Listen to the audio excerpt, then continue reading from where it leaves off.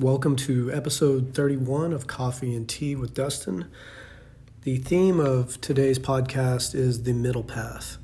This is a Buddhist concept that can be applied to a spiritual practice, a fitness practice, a movement practice, and just life in general. I'm going to read a couple things today. This first thing I'm going to read has some Vietnamese words and some French words that I know I'll definitely mispronounce. So if you know the proper pronunciation of those words, please forgive me. This is from the magazine Tri-Cycle, Spring 2021, the Buddhist Review. It's an article titled Thich Nhat Hanh in Paris. The author reflects on the time he spent with the revered Vietnamese Zen monk in the early 1970s by Fred Epsteiner. In the early 70s, my life was totally focused on formal Zen meditation practice. I was living full-time at the Rochester Zen Center, where each day we residents would sit for 3 to 4 hours. The exception was the 1 week each month when we sat for even longer periods in silent retreat. During retreats, there was great emphasis on achieving a breakthrough experience, or kensho. At the time, I thought this was the whole of Zen practice. I had committed my life to it, but that changed in 1975 when I discovered that I wasn't seeing the full picture. That was the year I met Thich Nhat Hanh. Thich Nhat Hanh was not a household name back then. I became aware of his work when a friend mailed me a New York Times op-ed from December 1972 on the Buddhist peace movement in Vietnam. The column was perceptive and compassionate. It focused on nonviolence and reconciliation, emphasizing the extreme suffering inflicted on ordinary Vietnamese citizens by two warring factions locked in a violent struggle for dominance. The author, of course, was Thich Nhat Hanh, or Tay, in parentheses, teacher, as his students called him. I'd never heard of Tay, nor had I ever heard of any Zen monk so deeply involved in a nonviolent, anti-war movement. At that point in its development, the American Zen community focused on teachings and practices related to an on-the-cushion meditative life. But I soon became determined to track this monk down. Through the Catholic peace movement and the organization Fellowship of Reconciliation, the communities to whom Tay was best known at the time, I was able to locate him in Paris. I wrote him a letter, and he wrote me back. This developed into a correspondence with the eventual co-founders of Plum Village. Tay and his student from Vietnam, Cao Ngoc Phuong, or Sister Phuong, as she was called. She later took the name Sister Chan Kong. I started publicizing the activities of their group, the Vietnamese Buddhist Peace Delegation. Among the larger Buddhist community in the States, and raising funds for their projects to alleviate the suffering of war refugees in Vietnam. However, it would still be several years before I was able to make the trip to France to meet them face to face, an encounter that would challenge almost everything I thought I knew about Zen. In 1975, the Plum Village Monastery in southern France was hardly even a dream. Tay was living in a small apartment in the Parisian suburb of Sceaux, along with Sister Phuong, and was assisted by an American secretary, Moby Ho. At that time, he was not publicly functioning as a Zen teacher. His main role in France was as the representative of the Unified Buddhist Church of Vietnam and the leader of the Vietnamese Buddhist Peace Delegation. Tay did not wear monastic robes then. He dressed simply in brown pants and shirts.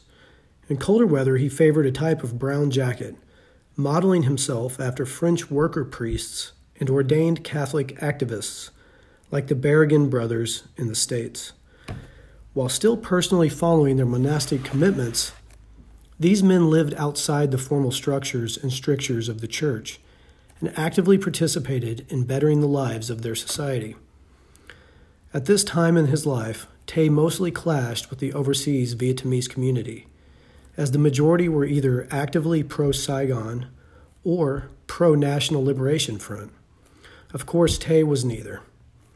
Life in SCO did not look much like my meditation-packed days in Rochester.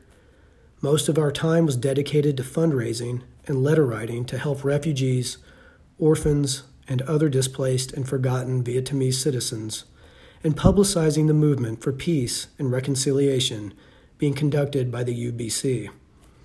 The days were long, and the news from Vietnam was often heartbreaking. Yet there was always time for meditation and mindful outdoor walking.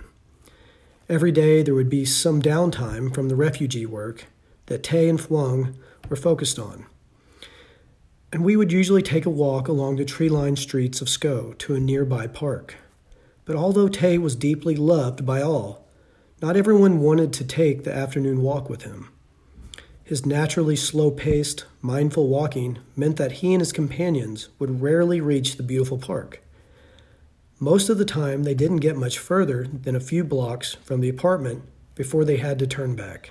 There were plenty of lively activities to enjoy together: discussions on Dharma and Buddhist social work, tea drinking, poetry recitation, and meal preparation.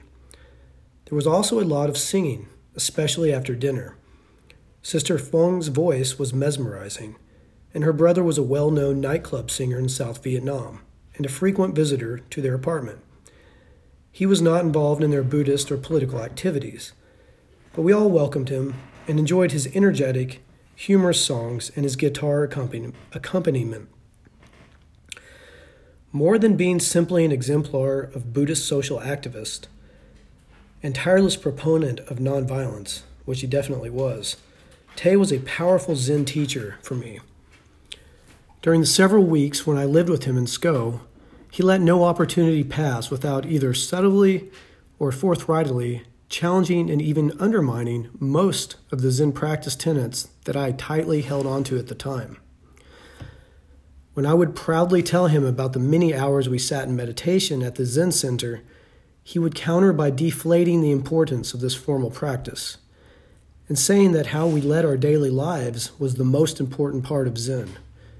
He asked me this: if one sits 3 hours daily in formal meditation and spends the rest of one's waking hours doing various other activities, which part of the day is more important to one's well-being? If all one's emphasis is on the quality of one's 3-hour meditation life and not on the quality of one's daily life, isn't this life acutely out of balance? The fact that he was more interested in the lives of practitioners than in their practice baffled me. And he repeatedly interrogated me. Are these American Zen practitioners happy? Do they have good family relationships? Do they know how to love? These questions were not entirely rhetorical. He had had little to no contact with the developments of Zen Buddhism in the West, which made me a source of great interest, curiosity, and perhaps even amusement for him. He was surprised that American Buddhist centers and temples practitioners would chant Buddhist sutras and other prayers and texts in a language that they didn't understand, Japanese, Tibetan, or Chinese. He insisted that Buddhism can only thrive in the West, as it has in Asia, when it adopts the cultural norms of the country it is entering. Buddhist texts and prayers have meaning, he would say, and need to be chanted in the chanter's native language. I remember how, after talking with him each day, I would take a long afternoon walk with my wife, Erica, attempting to digest and process what Tay had been throwing at me over the past 24 hours. It was hard to accept this intense shift he was proposing to me, and the radical and open quality of his thinking. Confronted with his continued onslaught against all my cherished beliefs about Zen practice, I was initially defensive, then confused, then a bit distraught, and finally liberated. The lopsided practice that I had known for the previous 7 years now had the opportunity to become more balanced or even completely refashioned. Such was his effect on me. It seemed that no matter what belief I held to at the time, Tay took great delight in directly challenging it. He knew I was a strict vegetarian, but at the time he and Phuong followed a traditional Vietnamese eating style that from time to time might include small amounts of fish or meat. I remember how one day, when the food being prepared had some fish or meat in it, Tay looked directly at me as we sat at the dining table and said with a mischievous smile, "I know that Fred, being a good bodhisattva, would never refuse to eat food that someone especially prepared for him."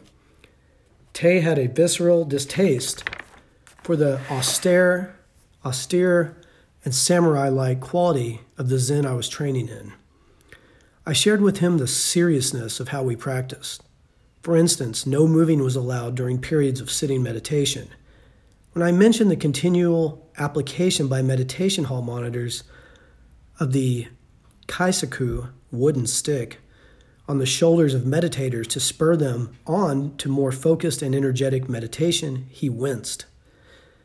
Then he talked to me about nonviolence and how Buddhists shouldn't be violent or aggressive toward other people or to their own bodies. Whenever I mentioned the single-minded focus of our Zen retreats on having a breakthrough experience, he would regale me with Zen anecdotes about do-or-die practitioners who actually did die without experiencing an awakening. He would tell me other stories to show the futility of that aggressive mentality and the harm such do-or-die encouragement talks could cause if they were not delivered skillfully. At the Zen Center, nearly everyone who was serious about practice would be given the koan mu, which became the focus of their meditative life. The tradition was to work on this koan until one had a kensho experience, 1 year, 3 years, 5 years. One stayed with this practice no matter what. Tay found this to be incredibly rigid. He said that meditation practices, including koan practice, were there simply to aid the practitioner in awakening. His instruction to me: if you're not getting good results from one practice, talk with your teacher and try another. Directly contradicted the meditative mentorship I had been receiving. He believed that the meditative life should be a creative and experimental journey, and that one should receive meditative practices that would produce the healing and transformation necessary for oneself. They taught me about a more open, spacious, and gentle Zen practice that he had learned from his teachers. Zen practice, he would say, is about a continual wakefulness and ripening, not intense periods of targeted meditative practice.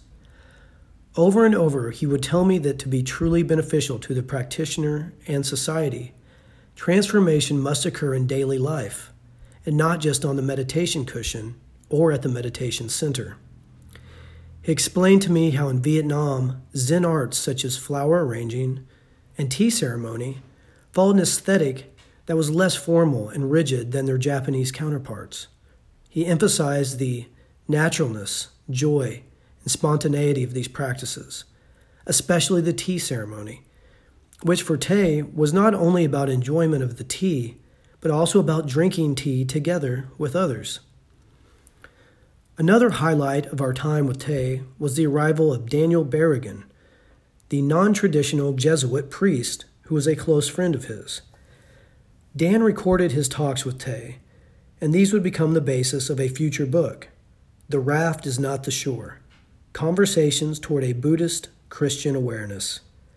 Dan was a wonderful man, a great storyteller, a man of true integrity who looked to Tay as a brother and a mentor. For Dan, Tay was a fellow celibate monastic, nonviolent activist, poet, writer, and deeply committed contemplative. Dan was unable to find such mentors within his own tradition. Tom Smerton had died in 1968. And it was both inspiring and instructive for me to listen and sometimes participate in their dialogues about the mistaken belief that the activist and meditative life were at odds, They both believed strongly that a contemplative discipline was essential for the maintenance of the emotional well-being of the committed activist. Tay said that activities to better the world and end war were simply love in action, and he based his Buddhist activism on a non-dual view of reality. Both men shared the tenet that those who believed strongly in nonviolence and the contemplative life as the basis of societal transformation needed to establish what Tay called communities of resistance. I once went with Sister Phuong to a Vietnamese temple in Paris to meet the resident monk who, she said, respected Tay and would meet with him privately, but could not receive him in the temple because of fear of parishioner backlash. When I returned to the apartment, Tay asked me if I had seen the temple's altar dedicated to Kuan Yin, the Bodhisattva of compassion. I still feel a chill when I remember how he looked straight at me and asked, "Fred, do you know the best offering to make to the Bodhisattva of compassion?" He then held up his two hands and said, "These are the true offerings to give her." During our stay that fall, a deep sadness had begun to take hold of Tay and Sister Phuong. For many months, with the peace accord signed, they had been seeking visas from the Vietnamese embassy in Paris to return to Vietnam. Both Tay and Phuong intensely wanted to return to their homeland to see once more the friends and family they loved and missed so dearly.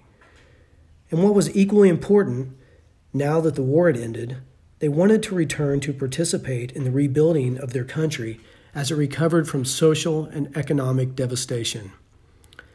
I recall Tay saying that he wanted to work among Vietnam's hill tribes, which had suffered greatly in the past under the ruling Vietnamese. But after being given an endless and frustrating runaround for months by the NLF representatives in Paris, he and Phuong finally realized that they were never going to be given an entry visa by the new regime. Their temporary exile in the West would now become permanent. Their grief was palpable. On the last day of our visit to Sceaux, Tay and Sister Phuong drove us to the airport. In Parisian traffic, the journey took almost 2 hours. It was on that ride that Tay began to tell me the history of the Teep Hien Order, now called the Order of Interbeing, and the Buddhist teachings that underpinned its precepts and activities.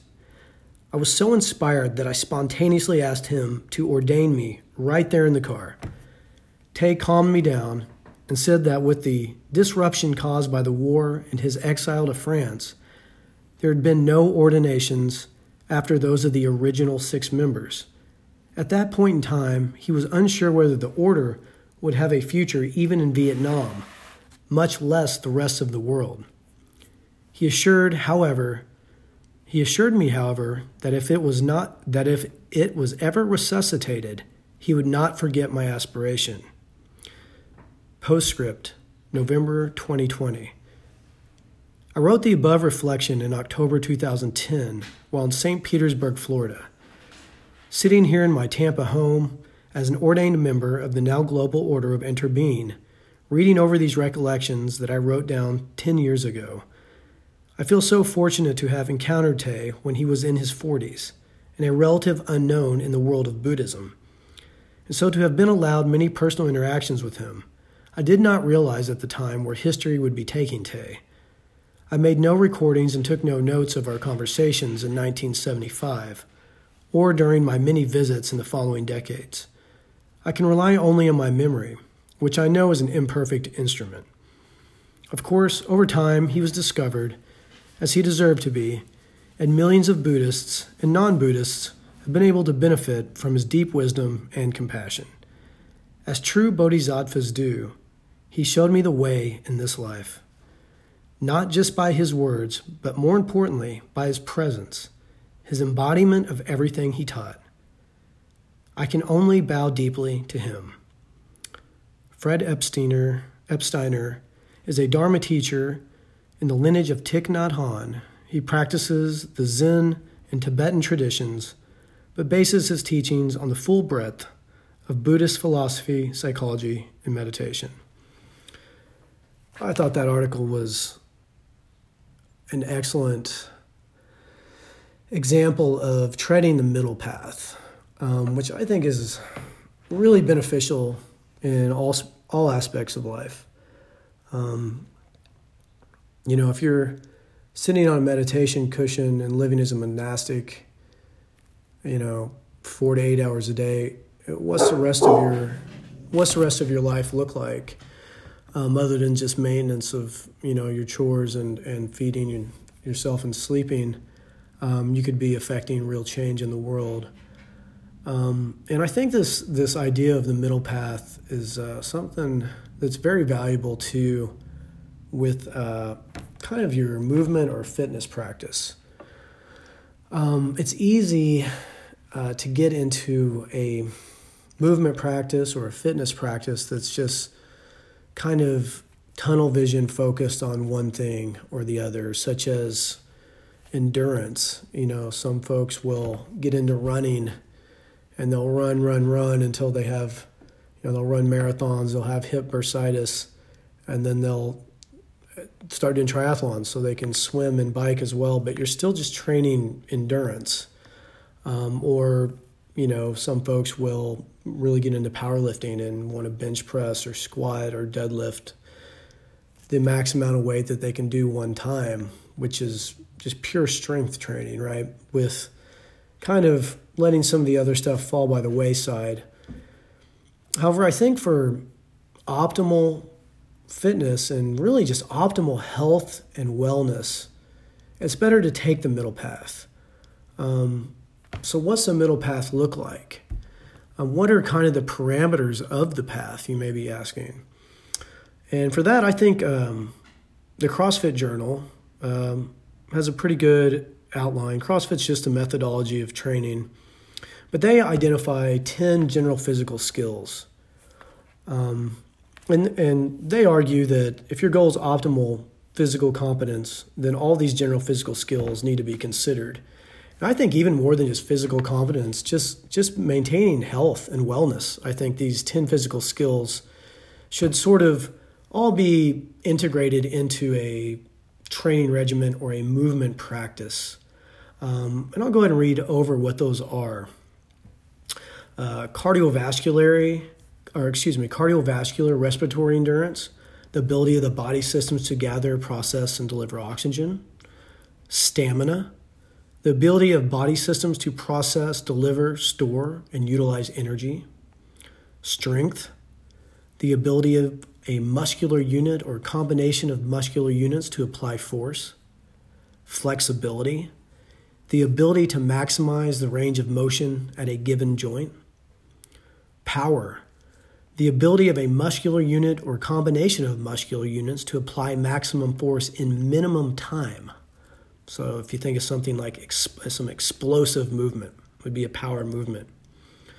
Speed, the ability to minimize the time cycle of a repeated movement.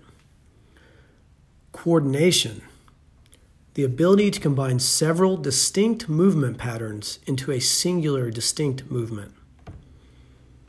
Agility, the ability to minimize transition time from one movement pattern to another. Balance, the ability to control the placement of the body's center of gravity in relation to its support base. And then the 10th one, accuracy, the ability to control movement in a given direction or at a given intensity. So those are the 10 general physical skills. And so what would a middle path kind of training program look like where you're kind of hitting all those things?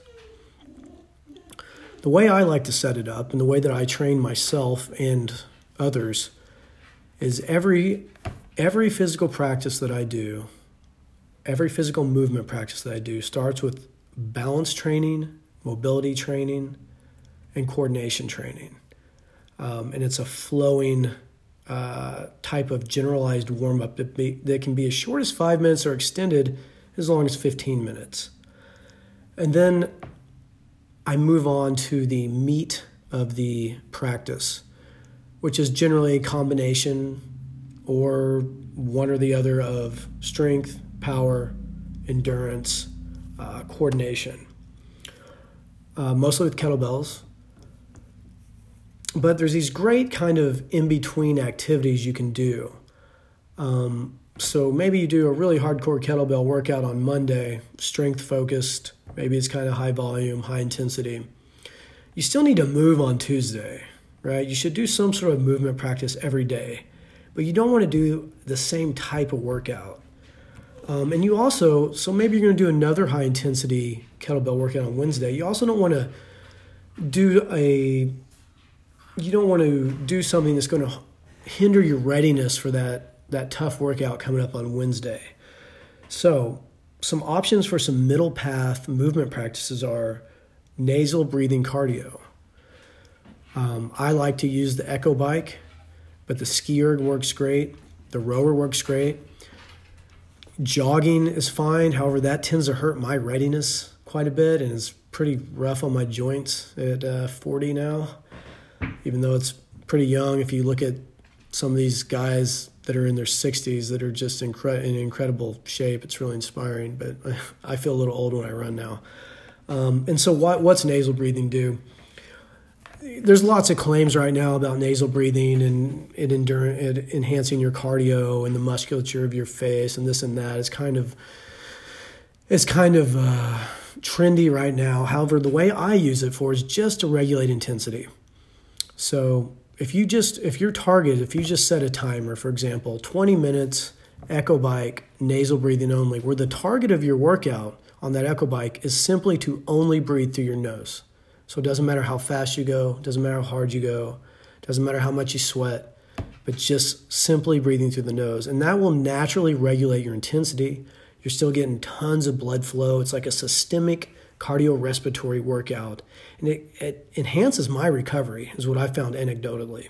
So I'll be more recovered if I do a 20-minute nasal breathing Echo bike ride than if I just took a full-blown rest day. Two other practices that I absolutely love are animal flow and yoga asana. And the reason I love those so much is because they're real middle path types of practices. And they're fantastic for increasing flexibility, balance, agility, coordination, and accuracy, which are oftentimes very, very neglected in most programs and in most programming you'll find. And they increase strength as well too, because especially the animal flow, you're moving at different angles, and the resistance profile of manipulating your body weight in that fashion has a really interesting effect on your strength, where you kind of get strong at all angles. And yoga asana, if you're not familiar with that, that's just the physical practice of yoga. It's what most people think of as yoga, the postures. So animal flow and yoga asana are excellent middle path practices. Nasal breathing cardio, go on a walk. That's an excellent middle path practice. I heard a trainer I follow, Marcus Martinez, he's a kettlebell guy. He said that walking is the most underrated exercise by people under 50 and the most overrated exercise by people over 50. And I couldn't agree more with him. I love it. So that's all I really got on the middle path. Just a solo podcast today. I wanted to get one out. I haven't really had much stuff to offer lately. If you're interested more in the first passage I read about the article about Thich Nhat Hanh, again, that's in the Spring 2021 Buddhist Review Tricycle magazine. And if you're interested in CrossFit methodology or anything about the general physical skills that they talk about, I pulled that from the CrossFit Journal October 2002 issue. And I just want to finish off the podcast with a little bit of metta meditation. Metta is a Buddhist term for one-way love or unilateral love, also known as Christ love. I believe in ancient Christianity they called it agape, A-G-A-P-E. And this meditation that I'm going to read, I think we can all use it. I think the world needs it right now. It's from the book Neurodharma, New Science, Ancient Wisdom, and 7 Practices of the Highest Happiness by Rick Hanson, Ph.D. May all beings be happy and secure. May all beings be happy at heart, omitting none, whether they are weak or strong, seen or unseen, near or distant, born or to be born. May all beings be happy. Let none deceive another or despise anyone anywhere, or through anger or ill will wish for another to suffer. Just as a mother would protect her child, her only child, with her own life, even so you should cultivate a boundless heart toward all beings. You should cultivate kindness toward the whole world with a boundless heart, above, below, and all around, unobstructed, without enmity or hate, whether standing, walking, sitting, or lying down. As long as you are alert, you should be resolved upon this mindfulness. This is called a sublime abiding, here and now. Namaste.